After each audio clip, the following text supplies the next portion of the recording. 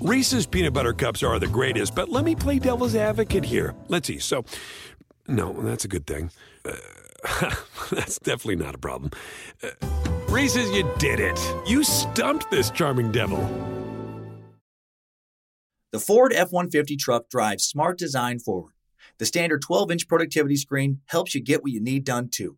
And the available Pro Access tailgate improves access to bed and cargo and utilization of the bed, including when towing a trailer. Together with a wider bumper step, it's easier to access the bed and load in tight spaces. And available Pro Power onboard serves as a mobile power source, providing up to 7.2 kilowatts of power to charge a bed full of electric dirt bikes or run an entire job site worth of tools.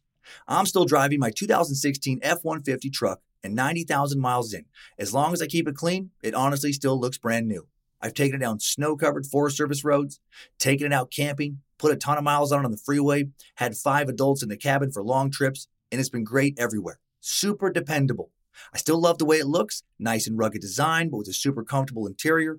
And I'm still very happy with the quality sound system and heated seats. And since I bought my 2016 F-150 truck, the list of standard amenities that make a truck feel like a luxury vehicle have only grown. Tough this smart can only be called F-150. Find your local Ford dealer at Ford.com. Pro Access tailgate available starting spring 2024. See Owner's Manual for important operating instructions. 1987, The Lost Boys grossed over $32 million at the box office on a budget of less than $9 million.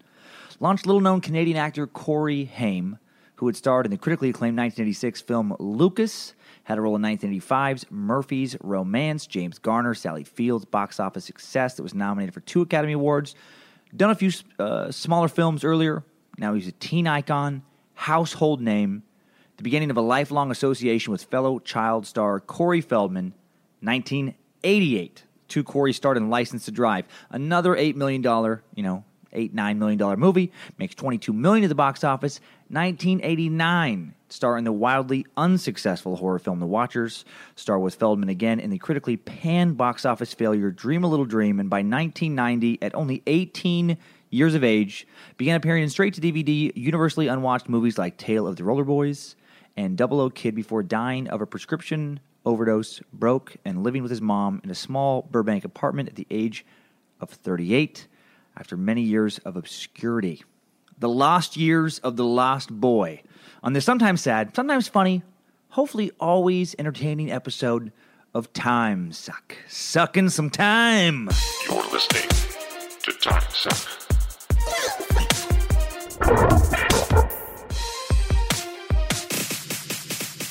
Let's get into Lost Boys. Lost Boys, I first remember seeing Corey Haim in Lost Boys, one of the first horror movies I ever watched. Maybe like the first horror movie I ever watched, because it was like scary, but not too scary. And the good guys win. And if I'm spoiling this movie for you, who gives a shit? It was made in 1987. If you haven't seen it, well, that's your problem. All right?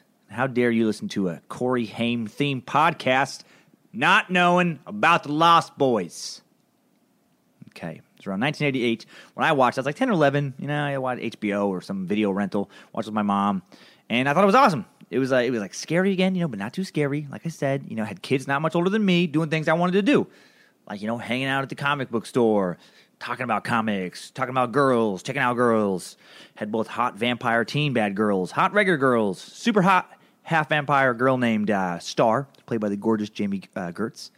Badass vampire leader, Kiefer Sutherland. That was my introduction to him as well. That and Flatliners. Holy shit. Totally different episode of Time Suck that would be.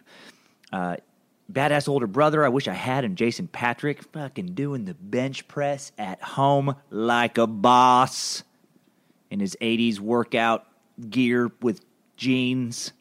Sweet. It was so great. It was like a classic 80s movie. And Corey, he's playing Jason Patrick's little brother Sam. He was a star. He was funny. He's like real witty. He's smart. He's a goofball. He's like small for his size. He was like cool, but not one of the stupid cool kids. He had a funny friend, Corey Feldman. Girls thought he was cute. Definitely thought he was super cute. But he wasn't like a pretty boy. Wasn't a pretty boy jock type. And he immediately became like my favorite actor because I think I saw a lot of myself in him. I was small for my age, etc., etc. Not as well liked by girls. But, girls actually did have crushes on me at that time, and I didn't know what to do with it. I was a dummy. And, again, man, I'm Mr. Sing-Song right now. I'm jacked up on the caffeine. Yep. So you're getting a caffeinated Corey Haim episode today. French pressing it. Like a Java IV into my heart. I don't know why this is a strong batch I got today. You know why? Because I let it sit. And if you're a French presser with your coffee, turns out if you let it sit in the pot for like an hour, it becomes some form of horse methamphetamine. And it jacks your heart rate to the ceiling. Okay. So, all right, back on this. And Dream a Little Dream was another movie that came. It's like they're kind of like those the trifecta. Like I mentioned earlier, it was like Lost Boys. And by the way, this is again I said earlier, we're going to focus mostly on the spiral into falling from grace depression, which sad. But right now, man, we're in the hits. We're talking about the hits, the big 2 Corey movies. In my opinion, the trilogy there is Lost Boys, License to Drive, and then Dream a Little Dream. And then Dream a Little Dream was critically panned just across the board. On Rotten Tomatoes, the critic score for Dream a Little Dream is 0. It's, just a flat 0. I will say audience score is 66%, so 2 out of 3 are into it. And I was one of those people who was into it, like way into it, like loved it. It was my favorite movie. Dream a Little Dream is my first favorite movie that I can remember. Like a movie where I was like, fuck yes, I love this movie. And maybe like first in kind of a special way too, because not everybody else knew about it. It really wasn't out in the box office. It had a very limited theatrical release. I went to a small town. We didn't have a theater, and not very many kids had, HBO because you couldn't get cable. Because I grew up in the middle of nowhere in Idaho, 400-person town, and you had to have a gigantic satellite dish in your yard where you would then steal some random provider's signals and get free HBO. Yep, that's a whole nother thing as well. The old secret black box. If you're from central Idaho, you might know what I'm talking about, where some dude peddled a black box that gave you all the channels. I think it was like a one-time fee. It was crazy. But anyway, so it was like I got to talk about this movie to other people. I was the cool kid, by just being the one who knew about it. And so there was that association as well. And and this guy, like, I felt awkward at the time with girls. I was, again, small for my size, intimidated by some of the bigger boys at school. And I related to Corey Haim's Dinger, his Dinger character. He had a crush on the gorgeous Meredith Salinger. Also, probably why I like that movie. Definitely right up there with like Kathy Ireland, where like that first group of women where I was like, what the fuck is this? Like, just like, oh my God, like, I'm awakening hormonally for the first time. And like, to me, Meredith Salinger that time was like, oh my God, she is like, is that even a real person? Is that just some sexual angel? And I don't even fully understand sex at all at this point in my life. But I knew that whatever she had, it was all I would ever need if I could get a hold of it. Like it's all I ever wanted, even though I didn't know even who she was. So anyway, that was a big plus. And Dinger had he had a crush on her, Meredith Salinger's character, who didn't really like him. Just like I had a crush on this girl named Sarah Foster, who wasn't that into me, and I was a little romantic and would go on to get my heart broken because I was sappy. And Dinger, the movie is kind of like about sappy romance as well. And I became obsessed with the movie and the soundtrack. This is like a huge memory of mine from growing up. It's just this weird period of my life. It's like 6th grade, where for some reason the teachers let me have a Walkman at recess. I don't remember any other kid no, that's not true. I was going to say literally any other kid. Jackie Hardy, I'm pretty sure she also rocked a Walkman at recess a few times as well. Maybe a kid named Lincoln Laughlin, but it wasn't common. Was not common, and definitely uncommon to listen to the Dream a Little Dream soundtrack, because it was a lot of, kind of mushy stuff. Like I remember the other kids that had either like a Ghetto Blaster or a Walkman.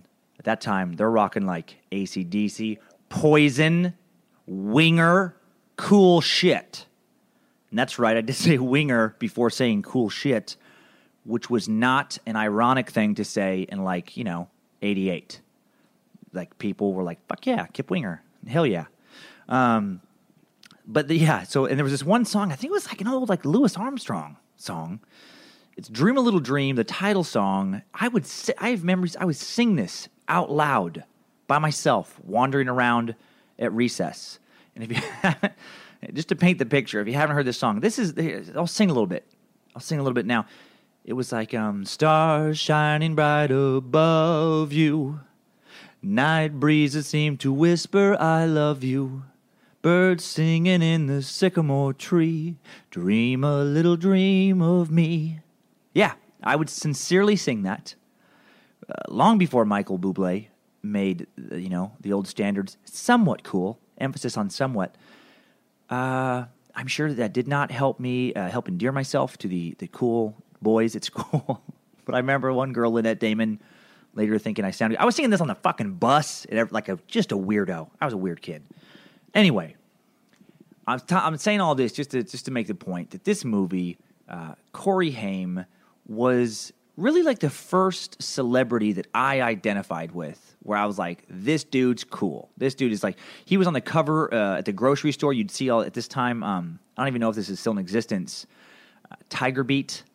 Like these kind of teen zines were very popular with the girls, and on the cover they'd have, whatever teen dude was the girls' fantasy at that time. And Corey Haim was like the go-to dude in the late 80s for like Tiger Beat and these kind of teen zines. And so I'm like, man, like just everybody loves him. I love him. And then after Dream a Little Dream, I didn't realize at the time, I'm sure I got distracted into other things in life. High school started. I ended up moving to go live with my dad. I had other things going on that was keeping me away from focusing on what the fuck's going on with Corey Haim. But he just kind of went away. It was like boom, boom, boom, those 3 movies, and then just poof. Like what? Where did he? There was no wide release theatrical movie after that for him ever that he was the star of. And mostly just a lot of straight to DVD, and those getting more and more obscure, more and more low budget, featuring him less and less. It just went away, and I just didn't think about those guys. Corey Haim or his sidekick in those movies, Corey Feldman, and it turns out he had a lot of drug problems, and had one of the saddest spirals down ever. And I'm always fascinated. It's why I'm choosing to talk about this in this time suck. This is something I fascinate with on the web with like the Ryan Leafs or the Johnny Manziels of the world. With these people where it seems like at one point that the world is their oyster. Like all they have to do is not fuck it up.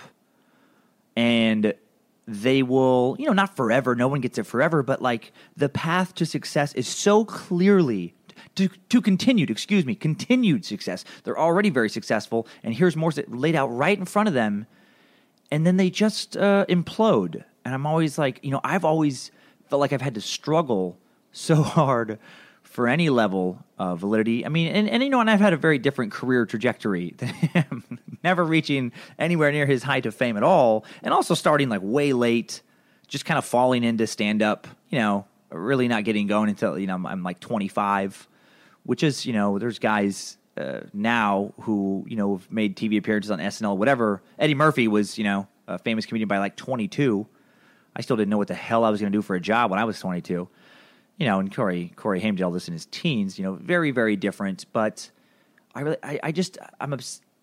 interested, I guess, in these kind of stories because I feel like I've had to grind and I have to like constantly come up with new material to stay relevant and constantly, come up with like a podcast or something, new album, scrambling around hosting weird shows on the Playboy Channel or writing for random reality shows to just stay in the industry and to keep grinding it out in the hopes that, eventually I can, live my dream of just performing in front of fans at sold out club shows or better around the country. But that would be my dream. That would be it.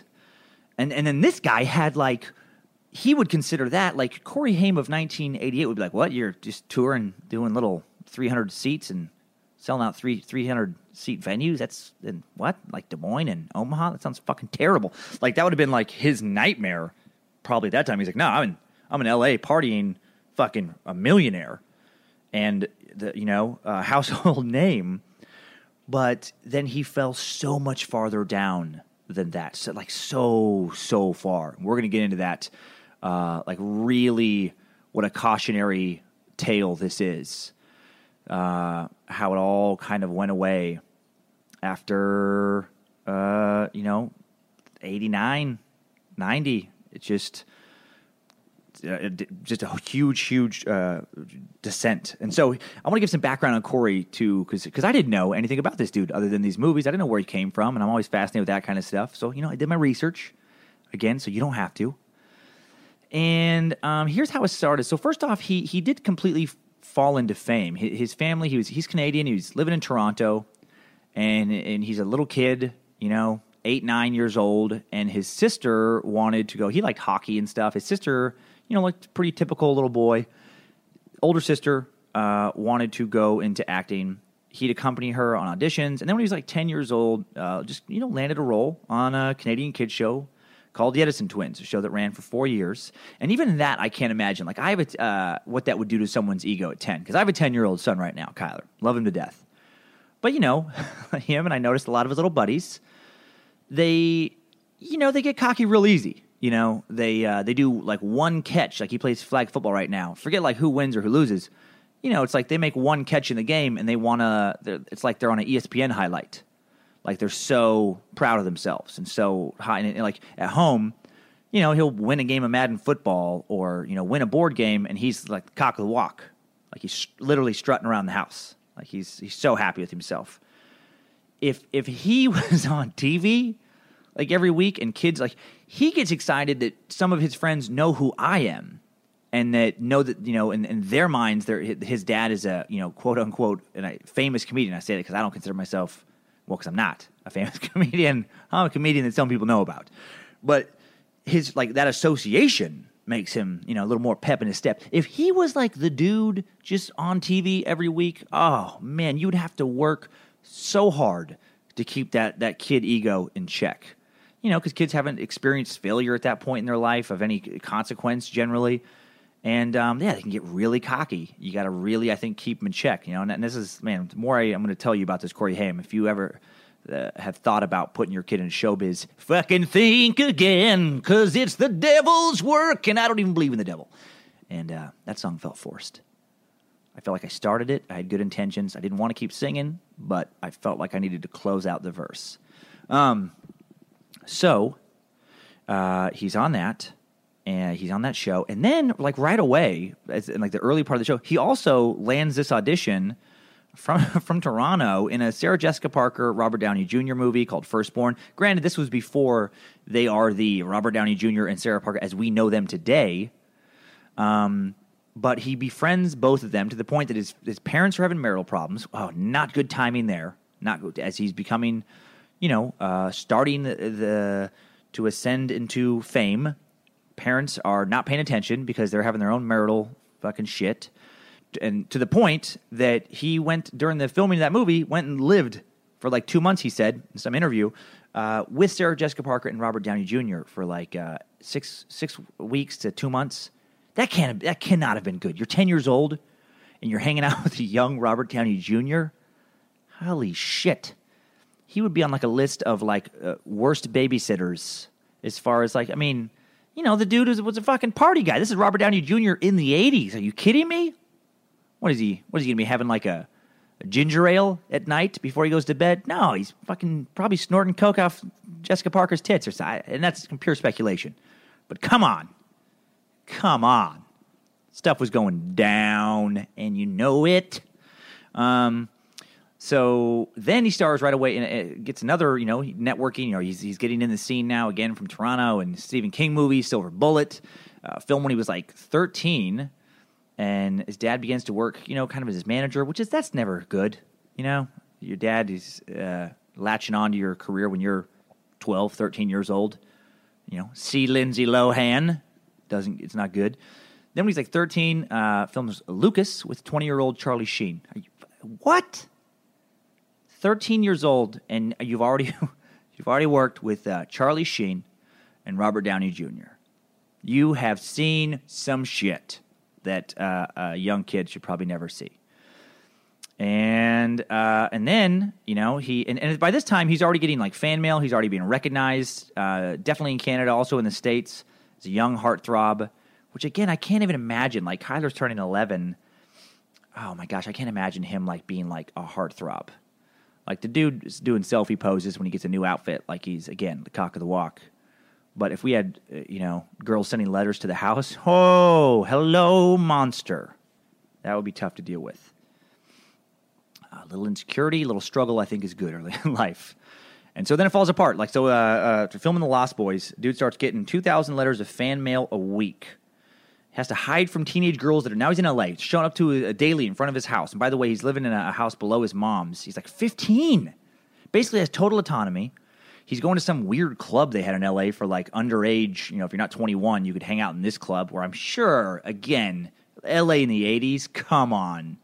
They're not checking your ID, you're not serving you alcohol, but they're doing blow in the bathroom. Like, it. If you don't, you do now. He's one of the highest paid, teen actors. Him and Corey Feldman were the highest paid teen actors, so he's making millions. That's just, wow, man. Power corrupts, that whole quote about, absolute power corrupts absolutely. I mean, I'm a believer in too much too soon, not a good thing. And he did later admit that he started drinking beer on the set of Lucas, started smoking weed by the time he was doing License to Drive, right after The Lost Boys. And by the time he was doing Dream a Little Dream, this dude's doing blow and then crack. Like, he was doing crack before he was 18 years old. Which you never hear a good story that starts that way. You never hear like in somebody's bio like a Bill Gates. It's never crack is never part of the good narrative. It's no one's ever like, well, things really started to kind of take off for me when I started smoking crack between classes senior year of high school. And I really feel like that was the difference maker. That's what got me into Harvard, which is where I made some connections that got me onto Wall Street, and really just up and up and up from there. Just, man, it all started with crack. Nope. It all starts going down with crack. It's pretty much, I think, like a universal thing. And no one ever casually smokes crack, I feel like. You never hear about that. No one dabbles in crack. I don't even know. Does anyone even smoke crack anymore? I never even hear about crack anymore. When I was like, early 20s, that was like the go-to drug joke was crackheads, people smoking crack. You don't hear about crack. Yeah, that's one of the big bummers of 2016. Not enough crack references. The good old days, full of people doing crack.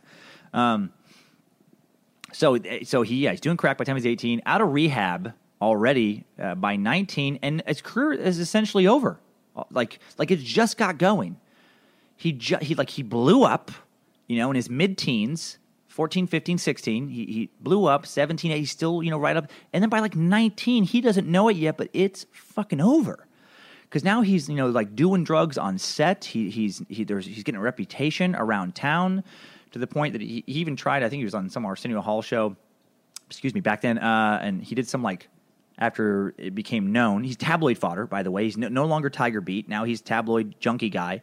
Kind of like, comparable to like a Lindsay Lohan a couple years ago. How bad that was for her. It was like that for him. Trying to repair his image already. Again, not even 20 years old.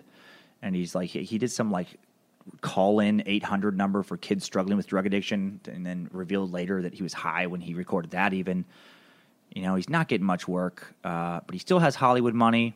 In 1992, he has a 7,000-foot, Hancock Park mansion. So, he's still doing all right. He's still doing all right. And that's 92. So he's only 21. So he's still doing good. But then by 1997, he files for bankruptcy. And in 1997, he would have been, he was born in 71. So he's 26 years old. 26 years old, and he files bankruptcy. The IRS claims he owes $100,000. According to filings, assets of $100 in cash, $30,000 in an actor's pension, $750 in clothing, $7,500 in royalty rights. He has a 1987 Alfa Romeo Spider convertible, which is it's only worth about now if you had it $15,000. It's not like a huge collector's car. Fuck, man. I mean, that's crazy. By 2001, 29 years old, not even 30. He's trying to sell one of his molars. One of his teeth had fallen out. He's trying to sell it on eBay. He's trying to sell clumps of his hair to pay for medical. And it's not like he's trying to sell them for like $50,000. I think he was asking for like, I don't know, a couple $100 is what I saw for the molar. God dang, man. And then living in a small apartment with his mom above a garage in Santa Monica. Five years earlier, this dude is sleeping. He's in a 2-year relationship with like Baywatch beauty Nicole Eggert in her prime. I mean, just Google her. Like, fuck, the mind fuck that would happen. I can't even imagine if, like, you're living in a mansion in a trendy neighborhood in L.A. and you're a household name. Yeah, you're going through some struggles and stuff, but you're partying it up, you know, living like there's no tomorrow. You're sleeping with Nicole Eggert or equivalent Hollywood starlets. And then 5 years later, when in your mind you're supposed to, you would imagine yourself to progress even farther from that, like as people do. You never think like, well, I've peaked. It's downhill now, especially not at 20, 21 years old. And instead, you're living in a small, shitty Santa Monica. Sometimes people think of Santa Monica like it's all nice. No, I live in Santa Monica. It is not. There are some buildings and little spots in Santa Monica that are just like, ugh, gross. I would never want to live there. It's not nice. He's living in one of those in a little apartment over a garage. So, yeah, I'm assuming that probably doesn't even have like AC. Not central. You're not getting that above the garage. You might have a little window model blowing in some cool breeze, and you're with your fucking mom. How much does that suck? This is for somebody who, when they were 16, had their own place next to mom's, whatever, but their own place with girls coming pounding at the door all the time. Now you're not getting, the mailman is your only visitor.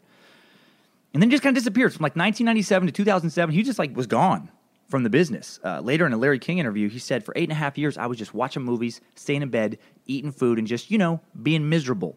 That's a quote.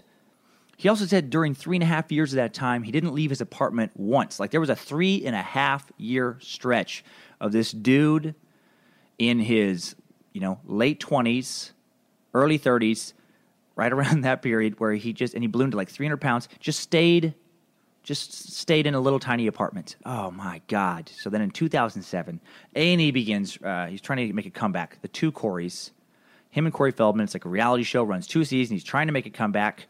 He's getting excited, takes out a full-page ad in Variety magazine, letting the industry know he is back, he is ready to work. Right after that, I guess on camera on this reality show, it is revealed to him that in the sequel for The Lost Boys, a straight-to-DVD movie, the producers have informed him there is no role for him in this movie. What a slap in the fucking face. The movie that made you a star, less than 10 years later, the shitty straight-to-DVD sequel that no one ever talks about Lost Boys 2. People love Lost Boys. I've never watched or had any interest in checking out Lost Boys 2. It looks like shit. But even in that movie, it's like he doesn't even get offered a part. That's like, oh my God, that's like, you're the quarterback of the New England Patriots. That'd be like if Tom Brady, let's say Tom Brady of like 10 years ago, for some reason he gets into drugs, he falls apart. And then today, well, it's like Ryan Leaf or like Johnny Manziel, it's like, but it's like, if Tom Brady all of a sudden couldn't get the people to let him play quarterback at like a YMCA, just rec league or something, or like if he showed up at the park, and it'd be like, let's say it was like Michael Jordan. Well, I mean that's going a little far. Let's backtrack it. Let's say it was like Charles Barkley in his prime, and then 10 years later, instead of being a TNT analyst. He's like showing up at a park in Birmingham and he doesn't get picked for like the half-court scrimmage. That would be just devastating. And, and then, he tried to make a small comeback in 2009, early 2010. Supposedly was getting attached to some projects as an actor. He did do some never released, attached as a director to some upcoming ones, and then he dies. I think still living with his mom, Burbank.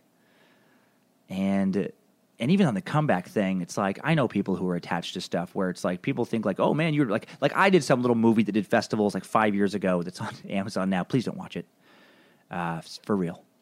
But it did some little festival stuff. I actually got some kind of nonsense award show nominations. It's random like festivals no one's ever heard of. And I made like next to nothing for that. You know, so it's like, you know, on one hand, it's like, oh, he's starting to make a comeback, but well, nah. He might have been making like a couple $1,000 on those movies. And this is a guy without a day job. And wow. And just again, I hope this was entertaining. I know it wasn't necessarily as funny as hopefully the last 2 episodes were. And the next one, I'll be sure to pick a little more positive topic. But I want Times Like to be just about interesting stuff. Stuff that, like you can talk about, little tidbits you can take away. And I try and keep it as factual as possible. I know that sometimes random web articles, it's hard to tell exactly who's telling the truth. But I try and stay away from the ones that have lots of clickbait. That just, I try not to take my information from an article that on the bottom has like, some nonsense. Kathy Ireland, look at her now. And it's, clearly not even a picture of Kathy Ireland or whatever. The original cast of Baywatch. It's scary to see what they've become. And it's, it's no one from the show. It's fucking nonsense. Try to stay away from that. But if you ever wondered, man, what happened to Corey Haim? Well, now you know. The dude blew up in his teens, and then his life imploded for his 20s and 30s. And that poor, poor bastard, man. I would not wish that on anyone. And I guess I'm fascinated, too, because, it's like I've experienced a small dose of that, where it's like, the whole time I've been doing stand-up, I've had the same exact approach. I write what I think is funny. I edit it, perform it as best I can, get it to a place where I think it's as good as I can get it, and then I try to record it.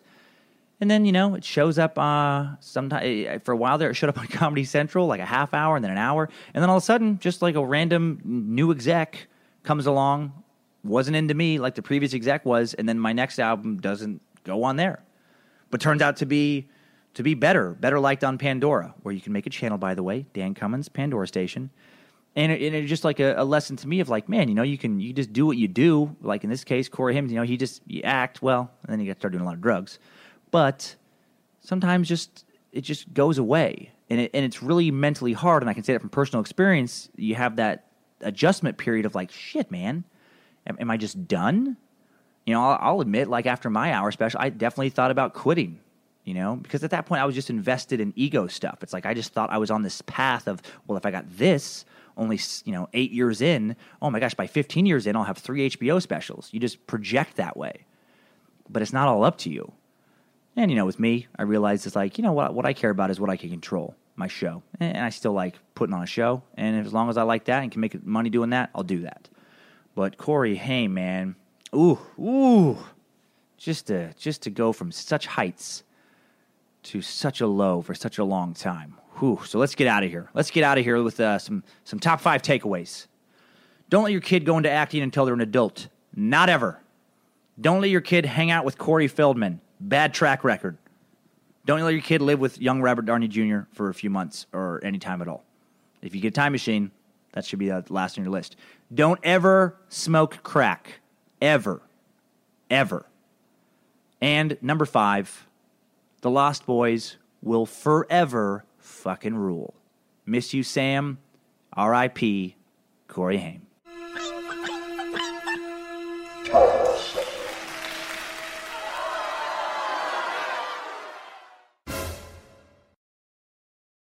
Reese's Peanut Butter Cups are the greatest, but let me play devil's advocate here. Let's see. So, no, that's a good thing. That's definitely not a problem. Reese's, you did it. You stumped this charming devil. Want the same expert advice you get from the pros in the store while shopping online at DiscountTire.com? Meet Treadwell, your personal online tire guide that matches you with the perfect tire for your vehicle. Get your best match in 1 minute or less with Treadwell by Discount Tire.